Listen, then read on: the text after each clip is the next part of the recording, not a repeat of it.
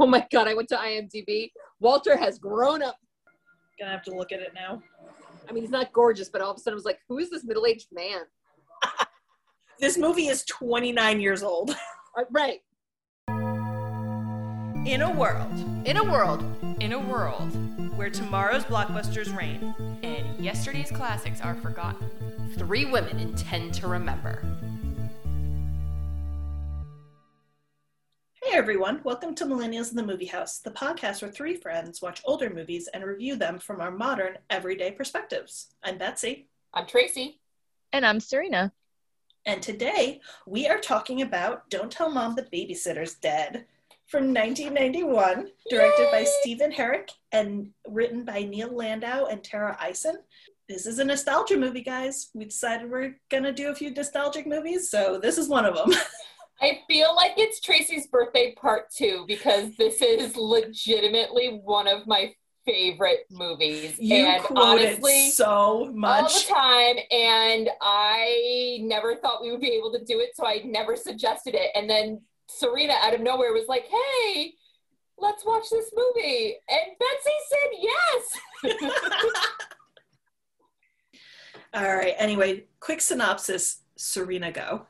Oh, snap. Snap. Oh, snap. Oh, snap. All right. So I just finished this movie, so it is fresh in my head, and I have a lot to say. I'm gonna try and simmer it down. Okay.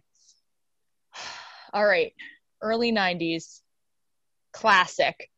The music, everything. The setting, everything.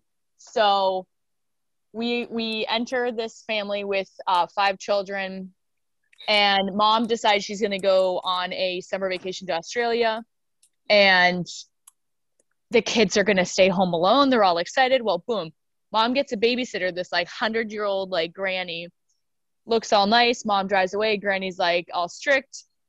Definitely like had a heart attack or something after seeing one of the kids' rooms with all like the paraphernalia and stuff. And the kids literally like, okay, well, we have to hide her body so that mom doesn't come back from Australia early, etc. So they literally drive this woman to the morgue, put a note on her, forget that there's a bunch of don't know that all the money for the summer is in her pocket or whatever. So the oldest 2 flip for getting a job. The oldest daughter takes the reins, gets a job, She ends up landing this like accidental like well-paying position. She's 17 years old, mind you. And so she ends up working instead of like going to the beach all summer, et cetera, et cetera. Chaos ensues. Craziness is happening. She ends up like pulling this whole thing off, saving a company, et cetera, et cetera. Love interest in there somewhere, and moving on. Everything works out, and the mom, is that the closing line? The mom's like, wait, where's the babysitter? Yeah. Mom comes back, and everything kind of works itself out. But it was crazy because like the kids were out of control and bad behaved, and then mom goes away, and the eldest 2 kind of take the reins and somehow whip this whole everything, the house, the kids, everything into shape. And I'm like, I can get behind this. I can get with this. First off, good job, Serena. Good job. And that's why I was a little surprised that one, you hadn't seen it before, or like you didn't have the inclination to see it, because like I'm sure this movie spoke to you on many levels. Oh my God. I was literally like channeling my inner Christina Applegate. I was like, I feel this 1,000% in the depths of my soul. Okay, well, objectively speaking, what did we think of this movie? It's a perfect movie. It's a perfect period. Just flawless.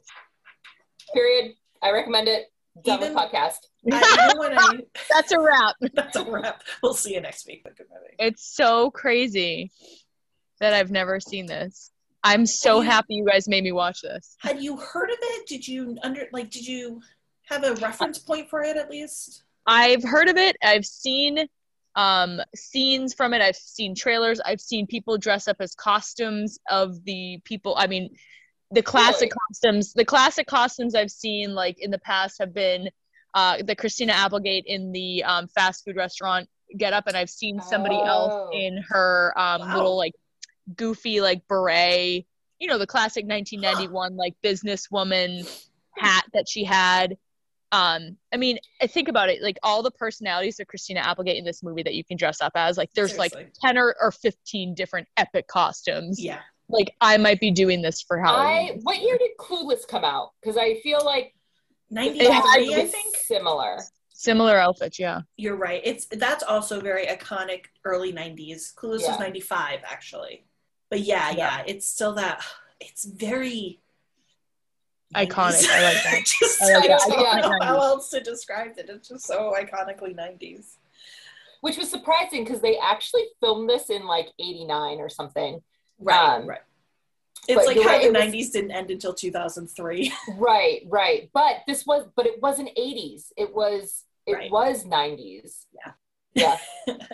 And it's interesting, like, yes, it's so 90s, we identify it as so 90s, but if you really look at the individual fashion moments, they actually are very much holdovers from the 80s in interesting ways. Like, Yeah, they're updated versions of 80s, especially the working girl outfits, and especially Kenny's outfits. I feel like those are actually very the late 80s punk moving over into the I was gonna 90s say that's grunge. just like grunge. It's pre-grunge, post-punk. It's that weird in-between era. All right, well, let's jump in. Top of the marquee. What was everyone's favorite part? I know, Tracy's like, the whole thing. The whole thing. Like, I had such a hard time picking one. But I go back to our little, like, caveat that's like, okay, what did you pick up this time? So there were two moments that were a new notice for me.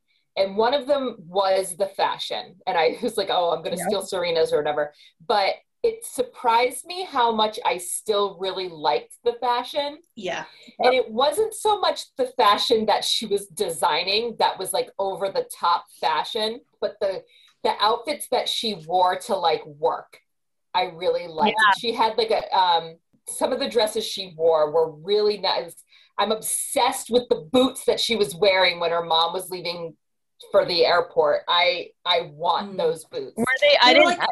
They were Dr. Docs, Martens? I Were think. they? Yeah. But they were green Doc Martens. Like they were, I don't know. So I and some of the things that she wore to work, like take out the shoulder pads, and they'd still be pretty, I don't know, fashionable. Well, maybe that's cluing you into my horrible fashion sense. No, because 90s are so in right now. Like I could absolutely see some 20-somethings wearing these outfits now. Yeah. Absolutely. But in no world, in no decade, has shoulder pads ever been, in my opinion, acceptable. So that's my favorite. And then another part that this time it's my favorite because I didn't notice it before, and it was a problem that I had always had with the movie, and this fixed it, was I always felt like she was taking advantage of the secretary, Kathy. Yes. And it always bothered me. And I'm like, I know she's offering, I know you're being nice. And eventually Swell does get busy doing other things. But when she first asked her to do the report, it was because she didn't know how to do it and she wasn't doing anything. But and it's soft and it's kind of like chatter conversation, but she does say, I think she goes, I'm the secretary for sales, I think she said. Yeah. And like they've already talked about in a previous conversation with Rose that sales are down. And Kathy reiterates that with, I am a secretary for sales and it's really quiet right now because sales are down. So she said it's boring. Oh, it's boring. Yeah. So she had nothing. She legit, and I've been at work where there's nothing to do and you're like, honestly, I'd rather be doing something because my time goes quicker. Give me a spreadsheet. I will do the spreadsheet. Right. So I was like, oh, okay. All right. So she is kind of taking advantage of her, but she's like, no, please give me work to do, which kind of fixed that relationship for me, which made it so much better. So there you go. Well, and I also, in my head, in like, in made up land, but made up Betsy land, after Sue Ellen has to leave the job, I feel like Kathy takes over as Rose's new assistant. Yes, absolutely. That is canon for me, especially because she goes, I applied for the job, but my resume wasn't good enough. Yeah. And now she's done the QED report, so they're good. Yep. Yeah. Yes. Accepted. I was thinking that kind of all along because I was like, there's no way this is sustainable. Swell's going back to school in the fall. This all is basically like a considerable like internship, so to speak, for Yes, her resume, her real resume. So, and I was thinking, I'm like, well, it's not all going to be for nothing. That's for sure. Like, this is going to have to end up being something. Well, I mean, the thing that it ended up being was a way for her to learn about life and mature and all that stuff. So it was, you know, it wasn't like career specific, you know. Right. It was the definition classic coming of age story. Absolutely. Yes. Yeah. Yes. Okay, Serena, what was your favorite part? Okay. I'm not allowed to say the second line that I wrote, everything about this movie. Love this movie. Love all the parts. Tracy, I'm reiterating what you said when you said the fashion was basically iconic. You guys know how I feel about the clothes. I mean, the last movie we watched, the same thing, the Viva Las Vegas movie. I'm like, I'm obsessed with the fashion. I can't deal. The closing party scene where she basically pulls it all off. There's a little bit of a hiccup on like he comes in with the big food truck, but that whole pool party, I mean, guys, I know it's not realistic that they got the whole house in order. They like power washed and repainted the house, like scrubbed the pool, fixed the whole pool, filled it up, turned it into this like giant epic like backyard oasis gala. Okay, I know it's not fully realistic, but like it was pretty freaking epic. Like it was epic. And like once they had everybody out there and like once they came into and opened up to that scene, I was like, dang, they really like they did a number on this thing. Yeah.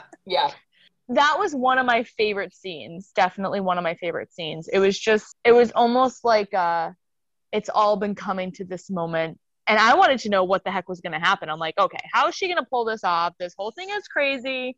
What even does she even have? Like, I wasn't even clear if she had her license at first. I was like, is she just like taking this old lady's car to work each day? And then like, you know, the car got stolen. So that didn't happen, but it was just crazy. And then like when we finally got to that scene and like her execution on that speech in the intro of the model, you know, literally they had like runway models, which were her friends dressed up in these uniforms, and like they did an epic job. I'm like acting like this is real life and this like she really got her shot here. Okay, so here's my only negative comment about this movie.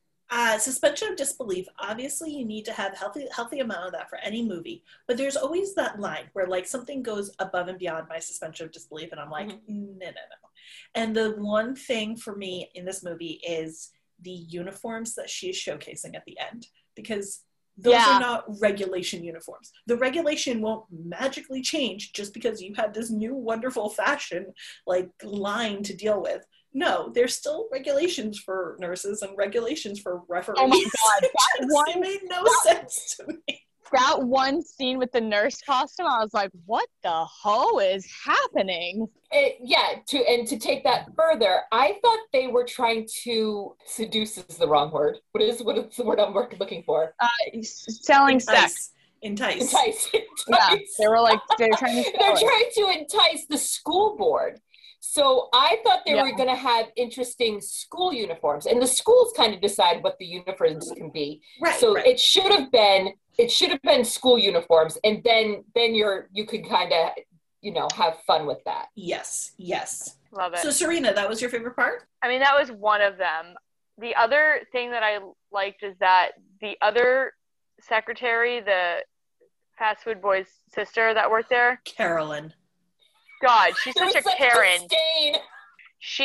I loved that Christina Applegate, Sue Ellen kept like poning her without even trying, just like kind of not like got away with it, but like Rose liked Sue Ellen so much and she disliked Carolyn so much that none of the in-betweens mattered.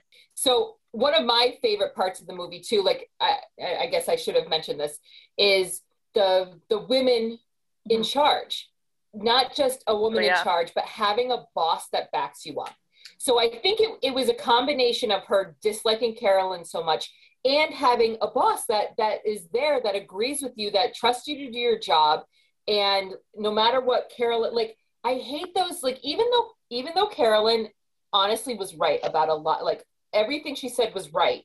Yeah. But she was so nasty about it. She's so nasty about it. And nobody likes a snitch. Nobody likes a tattletale.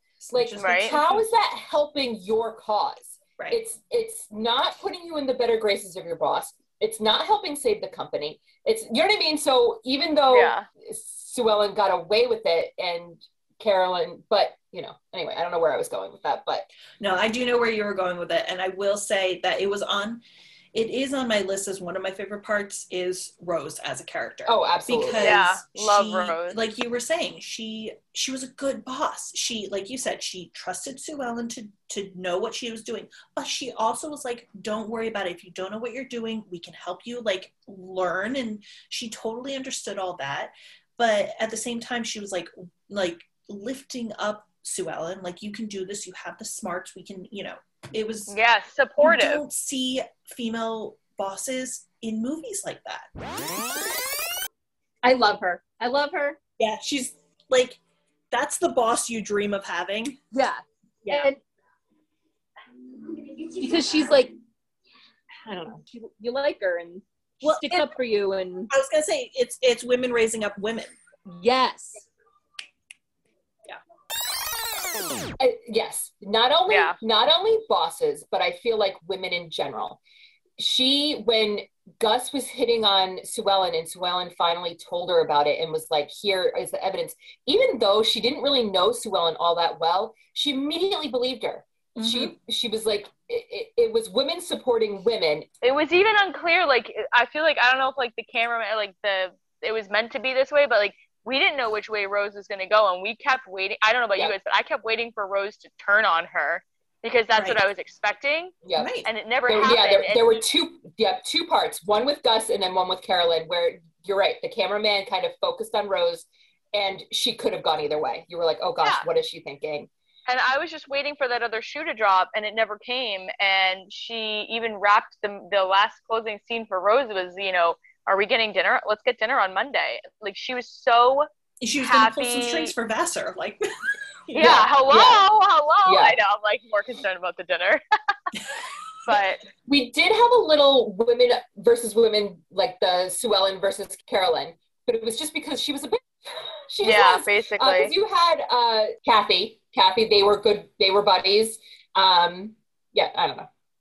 Well, it's also, I feel like it's also a somewhat rare example of a non-negative view of office work life. Because like yes, you had Gus, which was like a big issue and still very relevant, and like in a way I actually loved that because it was so overt and you're like, yes, this is real. But she didn't hate working in an office. She wasn't like, oh, get me out from behind the desk, the way that every other movie is.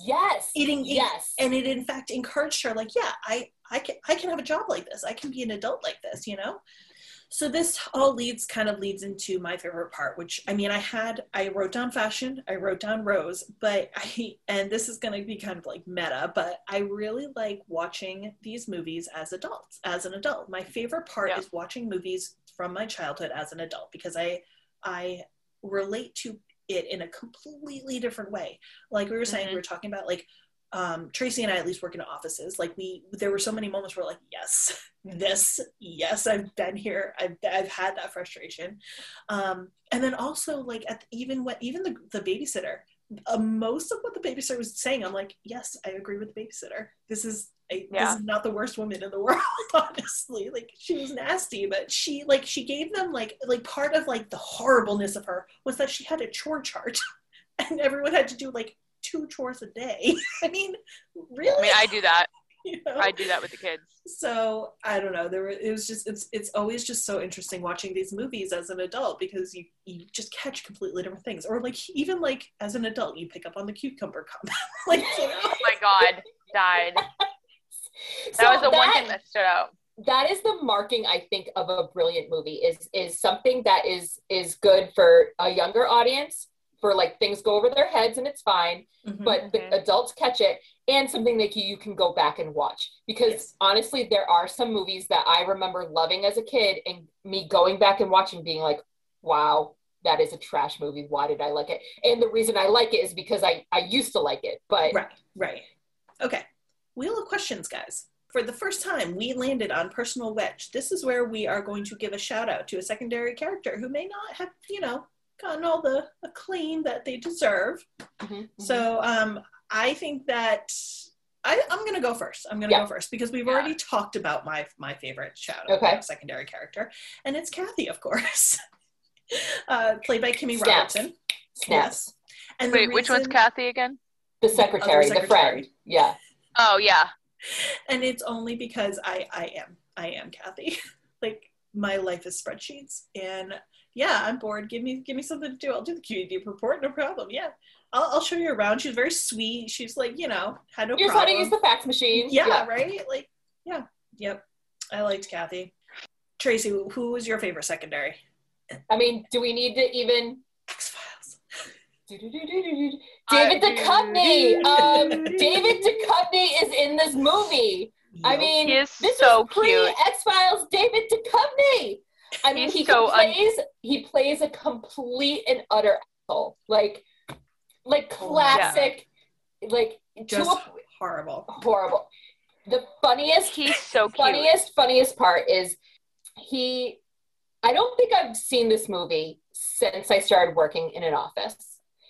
So all the titles that they were saying didn't mean anything to me. Like, I didn't understand what they were. So when she's like, first off, he interrupts her on a phone call. Granted, she's talking to Kenny, but even if you're the lowest of the lowest person on the totem pole, if you are on the phone, you don't interrupt somebody, because you don't know, even if you're, like I said, the lowest secretary of whatever, you wasn't be talking to like a boss or whomever. Like, and it wasn't abundantly clear that she was talking to Kenny. No, she was still saying like profit margin or something like that. Something she was like covering it up or whatever. She was also smoking a cigarette, and I thought that was freaking hilarious. I'm sorry.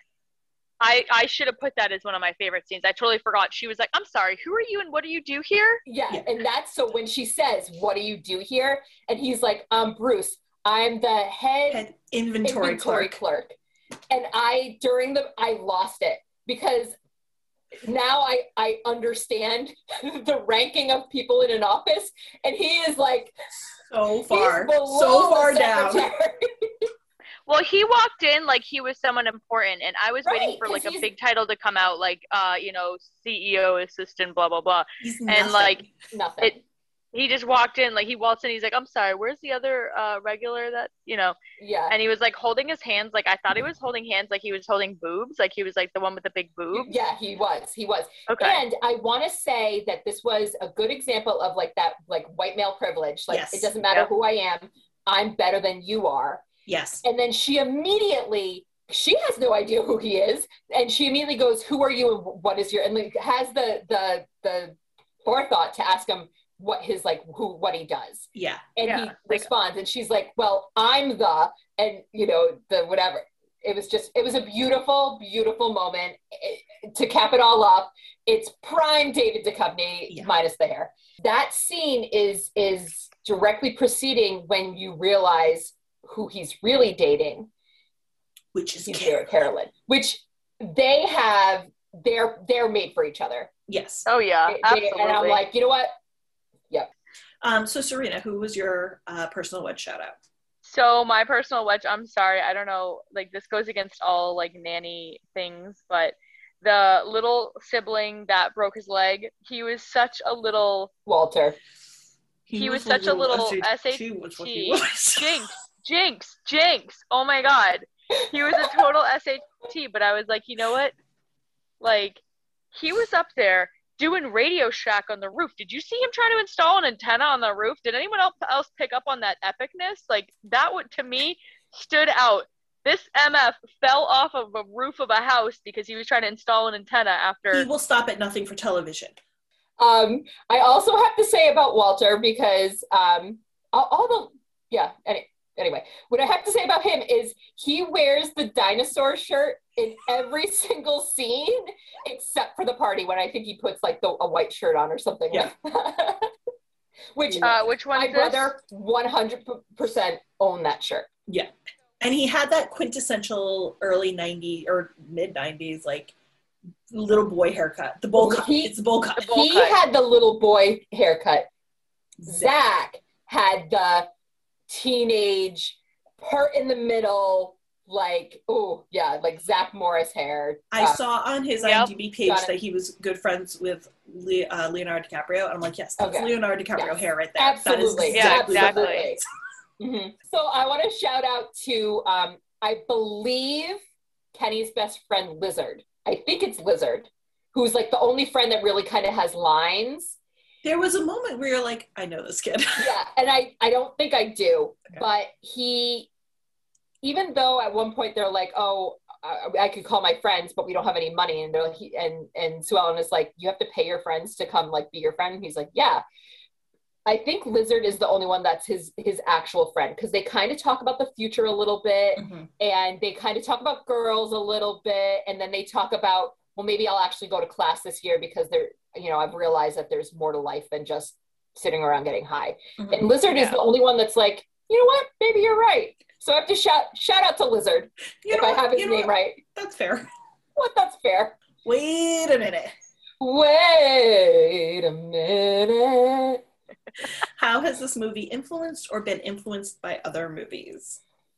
So I don't have specific examples, but what I will say is that this is an interesting in-between period, because it was post-80s teen movies, but pre-90s teen movies. Yes. So it had this really interesting cross-section, because they're giving you a different theme than the 80s teen movies. Yep. But there are still tones of that style, Yep. So they actually had asked John Hughes to direct this. I was just going to say, you can definitely see a little bit of John Hughes in this movie, but it was beyond that. It was beyond those Brat Pack movies. It was. I think it's because it entered into that, like, the dark comedy a little bit. Yes.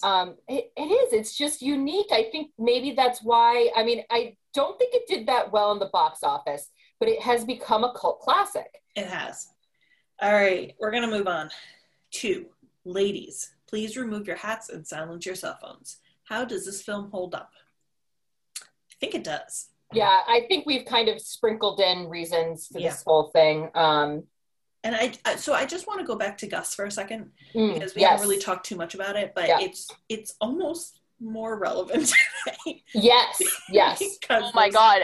I was waiting. I was like, I hope someone brings up Gus, please. That and the cigarettes, please. The only word that perfectly describes him is cringy. Yes. Like, it's so overtly bad. It was so on the money that it made me think that, because there are two writers on this, and one of them is a woman, and I'm like, I feel like Gus came from her. I feel like Gus came from her, not from the guy.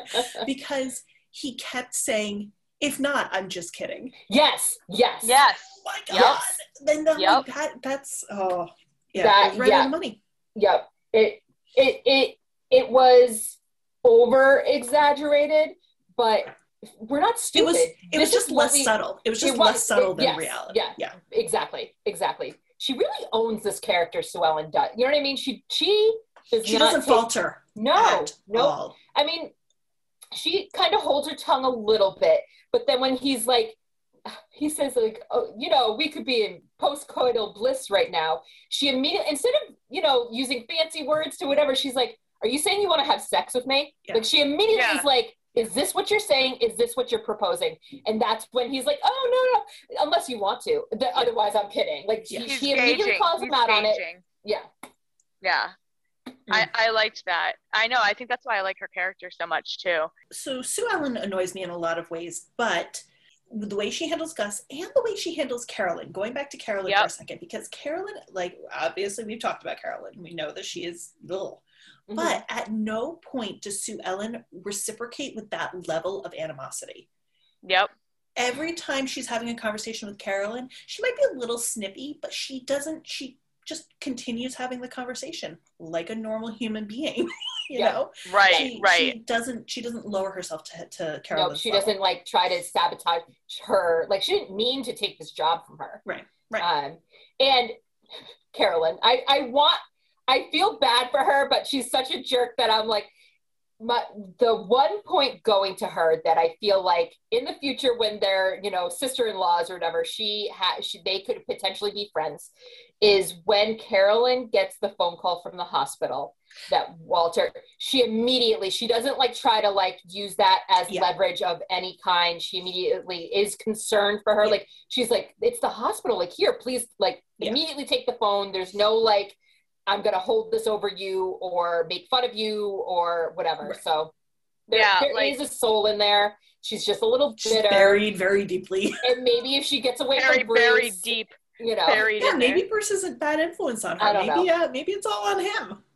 Do you know how much That's that insane. hurt me that I threw David Duchovny under the bus right there? Wow. Yeah, wow. Again, I don't really know where to put this either, but there was I think it's relevant. There was a role reversal, which I think we're trying to normalize right now, like the stay-at-home dad and the working mom. So there was a good role reversal where she was the businesswoman bringing in the money, and he was the stay-at-home dad. You know what? I'm sick and tired of not being appreciated. I just love this. I don't know what trope this is, but It's the joke on The Housewife, but Keith Coogan like went all in on it. yeah. It's the role reversal of not just the housewife, but of like the parent-child. Yes. And they both had these valid arguments of, you know, oh, your life is easier. No, your life is easier. And it's like, no, it's a rat race. We just need to work together type thing. Right. Okay, so let's move into Boom, We Fixed It, because I want to go back to Kenny a little bit, because I feel like nothing really needs to be fixed, and the fixes we were giving throughout the movie, changing the runway fashion show to school uniforms instead, and Kathy getting the job at the end, like those are very little things that, you know, would just make the movie better. So the only thing that I would maybe change is we would get more of Kenny's story, more of Kenny's transition from being the lazy stoner to the French chef mom, and kind of seeing that progression a little bit more, because specifically the French chef mom, love it. Yeah, specifically, like, that was all he was watching. Yeah, the whole time. But one, because like you were saying, the role reversal, it would have just driven home that theme of the role reversal even more. It would have been a really interesting story to watch. Anyway, so what does everyone else have for Boom, We Fixed It? So the mom shows up at the end, and that's the killer. Like Kenny interrupts her speech to tell her that mom's home. Yeah. And the premise is she's gonna be upset, and Sue Ellen and everybody's gonna be in trouble because they're having this party. But it's not a party. It is an event. It's not. You know what I mean? And it's not like there are kids drinking beer and jumping off the roof into the pool. Not that I have that from life experience. But the house is immaculate. There's food on the table, nice food. The kids are all doing, like, they're in uniforms and doing what, like, they're all behaving. Yeah. There are adults here sitting in chairs. The pool is gorgeous, and it probably hasn't been filled since who knows when. Yeah. And she's giving this very nice speech. So yes, I would still be like, what is going on here? But I would just sit back and wait. I wouldn't like, and I know that's the whole point, is to kind of interrupt her or whatever, but there's nothing inherently wrong in what she's doing. Yeah. Like, but at no point does the mother make a good decision in this movie. No. And she really doesn't. I'm waiting for notes roundup, because that's half of my notes that I want to discuss. So this mother, everything about this mother, I disagree with. She's consistently a bad mother. She's consistently a bad mother. Yeah. And I would give up all of those things for someone never to make a remake of this movie. Absolutely. Yeah. Absolutely. You know my rule with remakes, and it very rarely does it, which is you do not make a remake unless you make it better. Yeah. That's the rule. Anyway. Or you know what I do kind of like is like the spin-offs of where all of the kids are now, and it's like Fuller House did with Full House. I'm sorry, I really like that. They did a good job. They did a really good job. And so if they did something like that, something where like we get to follow Kenny's story as an adult, or whatever, 30 years later. Mm-hmm. Oh my God, is it really 30 years? Jesus, is it really 30 years since 91? My God. I know. Wow. Yep. Okay, so notes roundup, guys. Sorry, my mind is just in mush.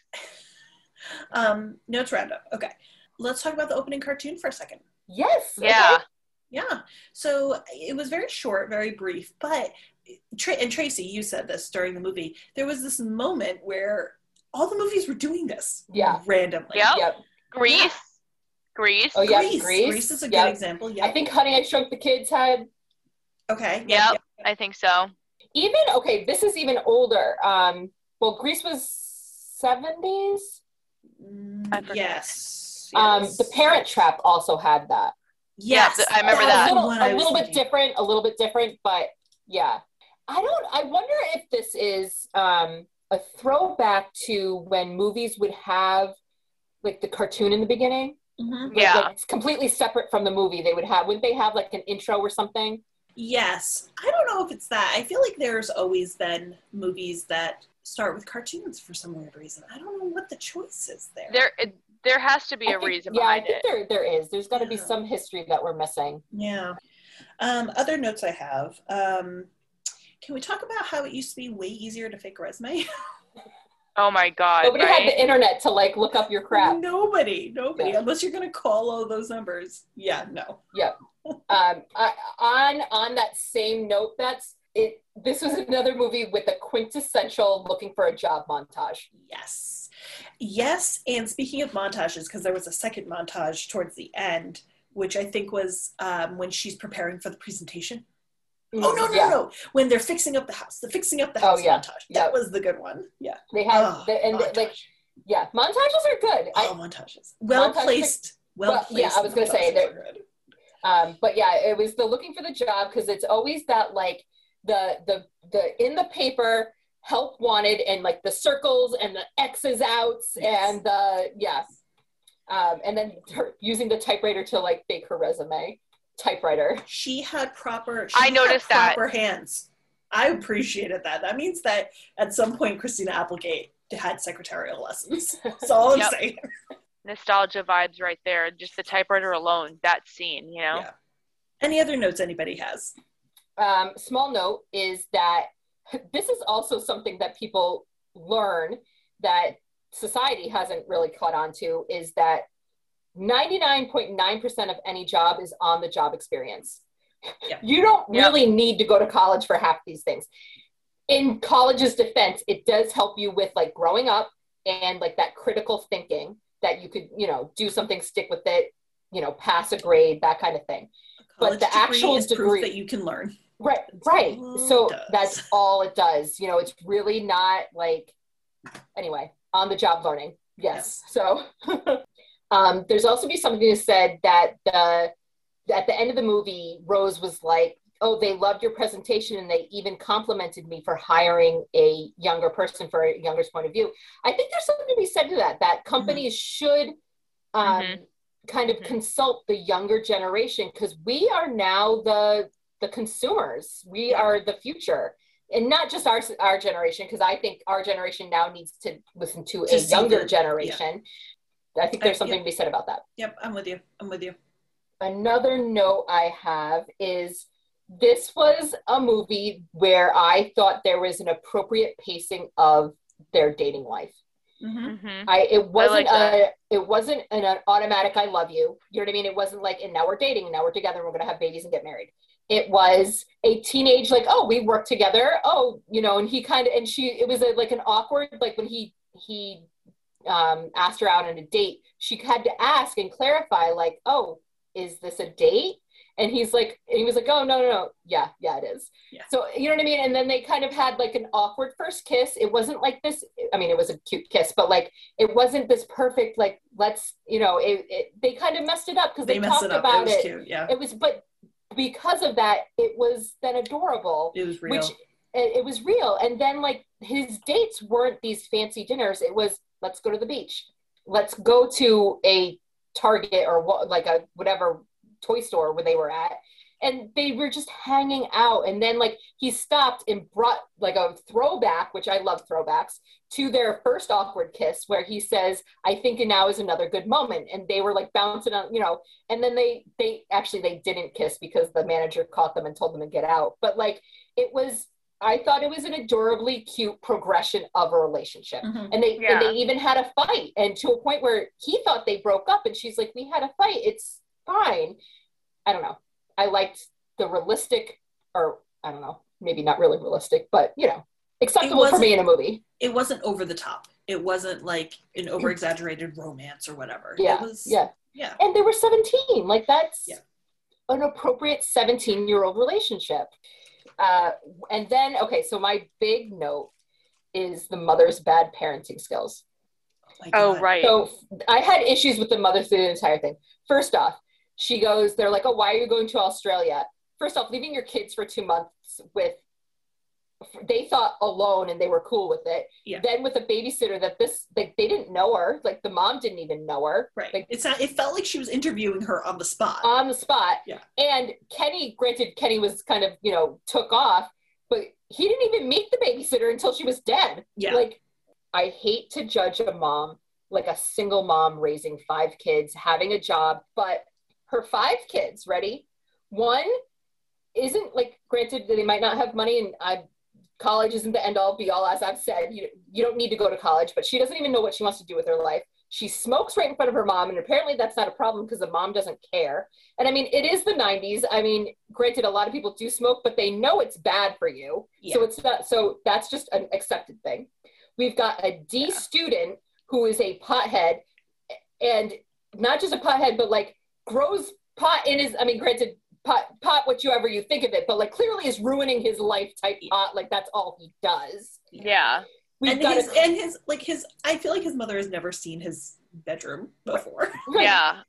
It gave the babysitter a heart attack. And again, like I don't want to judge people. I am all for like your own fashion, your own, you know what I mean? Like, but this is to a point where it's like, this is where your parents kind of rein you in so you can have appropriate self-expression or something. You know what I mean? Like, no, there was no reining in of any kind. And so that's the oldest two. We've got the klepto, who's like this, he's what, 14, 15, who has like a serious girlfriend. Super serious girlfriend. Like that's, again, my brother and his now wife, I think were dating at that point, but they weren't like creepy, like in the whatever was going on. Like, and he was stealing money from his mom, like gave her a diamond. Right, right. Like has no regard to whatever. I have no problem with like the tomboy aspect of that. It was more so the pyromania of the girl just catching things on fire. I forgot all about that. And then we've got the couch potato who only apparently wears one shirt and like doesn't do anything, doesn't go outside. Again, that's like a generation thing. You can definitely be obsessed with TV. I mean, you know what I mean? Like, but like, what is going on with your kids right here? I grew up obsessed with TV. My mother would unground me. She would not let me in the house until like dinner time because I needed to be outside because she knew I'd be a mother. Right. And it's like you need to, again, I have no children and I shouldn't be judging single moms, but you help around the house. You have chores. Like nothing they did. Like they just went out with their friends without emptying the dishwasher or doing. No, there was no parent-child relationship mentality or dynamic whatsoever. Like it was literally just chaos, dysfunction. And I mean, I almost think, the babysitter dying was the best thing that ever happened because they actually had to grow up. Like I feel like it forced them to realize that, this is why she asked me to do this, to help out around the house. And it's really hard to have a job and run a household. Except that only the 2 oldest learned that lesson. The 3 younger ones did not learn that lesson. Well, they were listening. I mean, they did help clean. They were listening to order at the end. I mean, that last scene, like all the kids were whipped into shape. It was like something out of Sound of Music. And I was like, somebody get me my whistle. The house was no longer dirty. So that means like they were at least, I don't know. And all the work they did to get the house in order, I think was the transition but you're right. The oldest 2 learned the most. And I feel the younger kids just kind of like fell into line because they were probably following suit. Well, because Kenny says, because his excuse why they were acting, because Sue Ellen was like, why are you doing this? Why are you stealing from me? And he's like, well, we learned from example. You were actually stealing from work. So we're stealing from you. Yeah. So he kind of made that point in a roundabout way. That's fair. And that might go to Betsy's boom, I fixed it, if you focus more on the household of what's going on with the other kids. Yes. Yeah. All right, I'm done. I'm out. Good job. Serena, did you have any other notes? You guys covered it all. You took the words right out of my heart. Oh, do we want to mention, so just fun fact, Kenny Coogan is grandson of Jackie Coogan. Oh, yeah. Yeah, just fun little fact. Mm-hmm. Kenny who?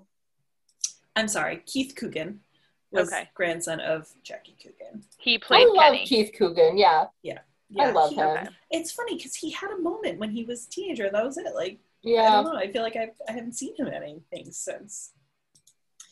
All right, I think we're ready for a martini shot.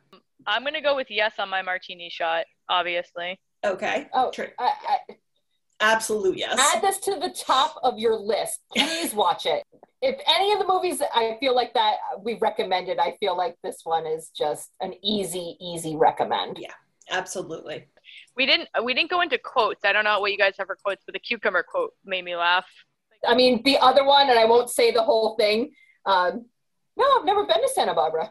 Oh, classic. Oh, yeah, you were gone for that. That was a great one. Yeah.